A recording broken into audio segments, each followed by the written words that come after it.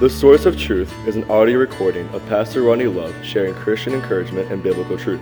We hope this podcast can help make your path a bit brighter today. Psalms 119:105 says, "Thy word is a lamp unto my feet and a light unto my path." Welcome back, my friends, and thank you for joining us for this episode of the Source of Truth podcast as we study the Word of God, which is, of course, a source of truth. And we're glad you're with us today, and we are in the book of 1 Peter. So if you're following along with us, 1 Peter, which focuses a lot of his attention on the reality of persecution, on the reality of suffering, on the reality that there are going to be times in life when we are going to face battles, we're going to face trials, and a lot of times that simply comes down to we're going to face uncertainty. A lot of times the sufferings and trials and battles that we face are simply that, they're uncertainty. We see things in front of us that could become bad, may not, things that don't make sense, we don't understand why they're happening. And it comes down to this understanding of uncertainty. But some of these things are more severe. As we'll talk about today, Peter references to this church. Remember, this persecuted church, a split church. They've been persecuted by the government simply for believing, simply for worshiping, simply for following Jesus. They're persecuted by Judaism. They're just under great persecution as a result of their belief in God. By the way, that has been the norm for the church ever since that day. For the couple thousand years since the church started back in those days, it has been under persecution. We here in America have enjoyed a large level of freedom because of the laws that were placed in here by founding fathers to protect us. That doesn't mean that persecution hasn't continued across the globe, which it has.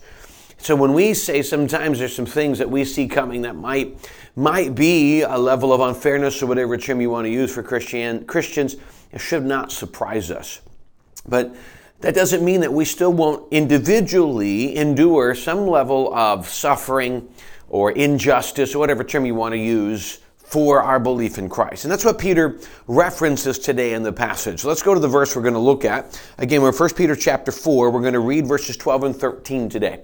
So verse 12, the Bible says this, "Beloved," he's speaking to his friend, his family, to the church, "think it not strange concerning the fiery trial which is to try you, as though some strange thing happened unto you. But rejoice, inasmuch as ye are partakers of Christ's suffering, that when his glory shall be revealed, ye may be glad also with exceeding joy." Now, in these two verses, there's just a bunch to unpack that we want to look at. Please remember, and I believe this to be very important, that when you look at Scripture, the Bible tells us not one jot or one tittle shall pass till all the law be fulfilled. Jot and tittle are punctuations in Old Testament Hebrew. What we're saying is the word choices that God has placed in the Word of God is important. And so we look at these things and it helps us to get an understanding of in detail what's being said. So he says, "Beloved, think it not strange, or do not be surprised concerning," let me read it and then I'll paraphrase it. "Think it not strange concerning the fire trial which is to try you." Or don't be surprised when you find yourself overwhelmed with the trial that is coming. Now notice that it is to try you. It is coming. There is a fiery trial. It is a serious trial. It's not a small thing. It's not a made-up thing. It's not even a known circumstance. It's a true trial. And it is to try you. It is coming in. This is not may. This is very, very specific. He says, don't be surprised when these things come in. That's the focus of it. A lot of times we look at some of the things that happen in our lives, and we look at the battles in our lives, the battles in our Christian life, maybe things in our home or work or things of that nature, and we sit back and say, "God, what's going on?" There is this idea, and I think if you followed someone who is a biblical preacher who follows the Word of God and teaches the Word of God biblically, you're not going to be taught this perspective. And the perspective is that as long as you follow God, everything's going to be okay. Anybody who's taught that is wrong. Now, if you follow God, you will have God's presence, you will have God's peace and guidance and comfort. That doesn't mean that the battles of life are still going to skip you. They're still going to go through some trials. So he says in this, don't be surprised. That's the core he wants us to see at first. And a lot of times that's the battle. A lot of times the reason we struggle so much in our Christian life is that when things come our way, we sit back and say, "God, what in the world's going on?" We get surprised. We begin to wonder, has God forgotten about me? We begin to wonder, is God mad at me? Did I do something and maybe I'm in the woodshed and God is punishing me? We begin to wonder, why am I going through this battle and that person isn't? By the way, you have no idea what they are going through. If there's anything I've learned about being on Christians my entire life is we're really good at masking what's really going on, which is sad, by the way, but we can. So you may bump into somebody who's going through some of the greatest trials they've ever experienced, and yet somehow they found a way to put on a front so it's not noticeable. So don't just assume that someone's not. But here's what we think.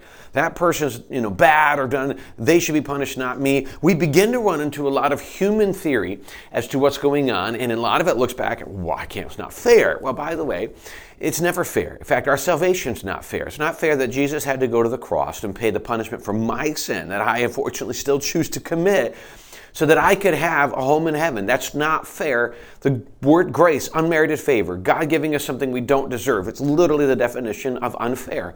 So don't look at things and say, well, it should be fair. It's not. It's not going to be. So we've got to make sure that we understand that premise. It's not going to be. But when we look at these things, we have to say, don't be surprised by it. Because that surprise nature, it gives you a wrong perspective of God and how our life should be, wrong perspective of the suffering, and then it opens your mind to the lies of Satan. Because if you come to this thinking these things should not happen to you, then you've bought into a lie of Satan that life should be good. And that, in fact, some Christian, some very weird, wrong, and heathen, and apostate sects of what people would call Christian will tell you that if you love God and you do right, your life's going to be good. If you're struggling with battle, if you're sick or something like that, then obviously you're not right with God. That is a bold-faced lie. There's nowhere in Scripture that says it. If you're twisting Scripture to say it, then if you're making Scripture say it, you're twisting it. Just go to the book of Job and study it. It's not a fact. So if you come into this understanding that you're suffering as a result of something bad, then you've missed this premise. So he goes, don't be surprised, think it not strange concerning this truly hot, fiery trial, which is trial. Catch what he says at the end. And so some things, strange things happen to you. Don't be surprised by it. Verse 13, but rejoice. We'll get there in a second. Inasmuch as ye are partakers of Christ's suffering, that when his glory shall be revealed, you may be glad also with exceeding joy. So rejoice. Now, it's a similar phrase used in the book of James. My brethren, count it all joy when you fall into diverse temptations, when you fall into or find yourselves in numerous temptations. That's the praise. Rejoice when you find yourself in numerous trials or temptations or sufferings.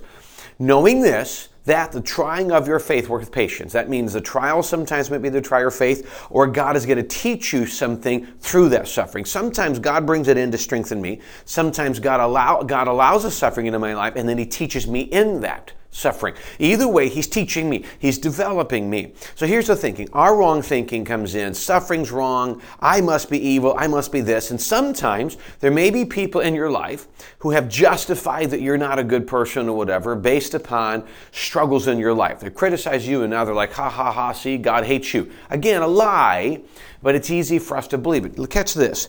Rejoice inasmuch as ye are partakers of Christ's suffering, that when his glory shall be revealed, you may be glad also with exceeding joy.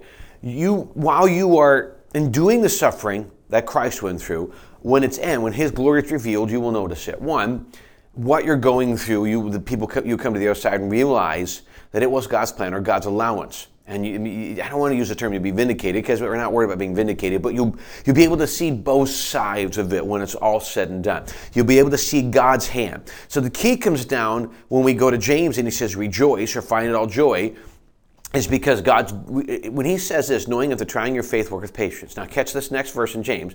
Let patience, or allow patience, it's a command. Let patience have her perfect work. Let the development God's doing have its work, that ye may be perfect or mature and entire, wanting nothing. The completeness that God is desiring to develop in your life comes through this.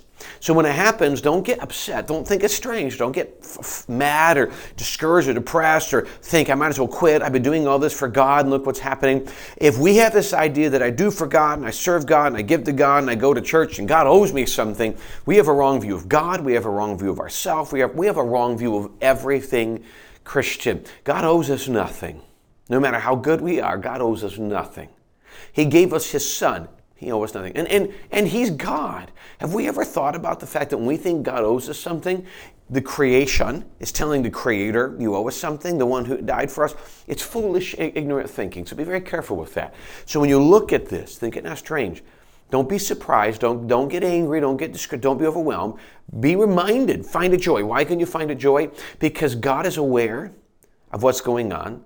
God is allowed what's going on, and God is doing a working in your life. Yes, you can see these sufferings, knowing that God's allowed them. You can see them as a way to know that God is doing something in your life. It doesn't always make sense. It always seems like it takes longer than we think it should. But it is true that God is still alive and well working in those circumstances. It's not always easy to catch. Doesn't always make sense. But we know God is alive and well working. And that's what we find our joy in. Well, thanks for joining us on this Thursday morning. Greatly appreciate the privilege you've given to me to be part of your day. We hope it's a help.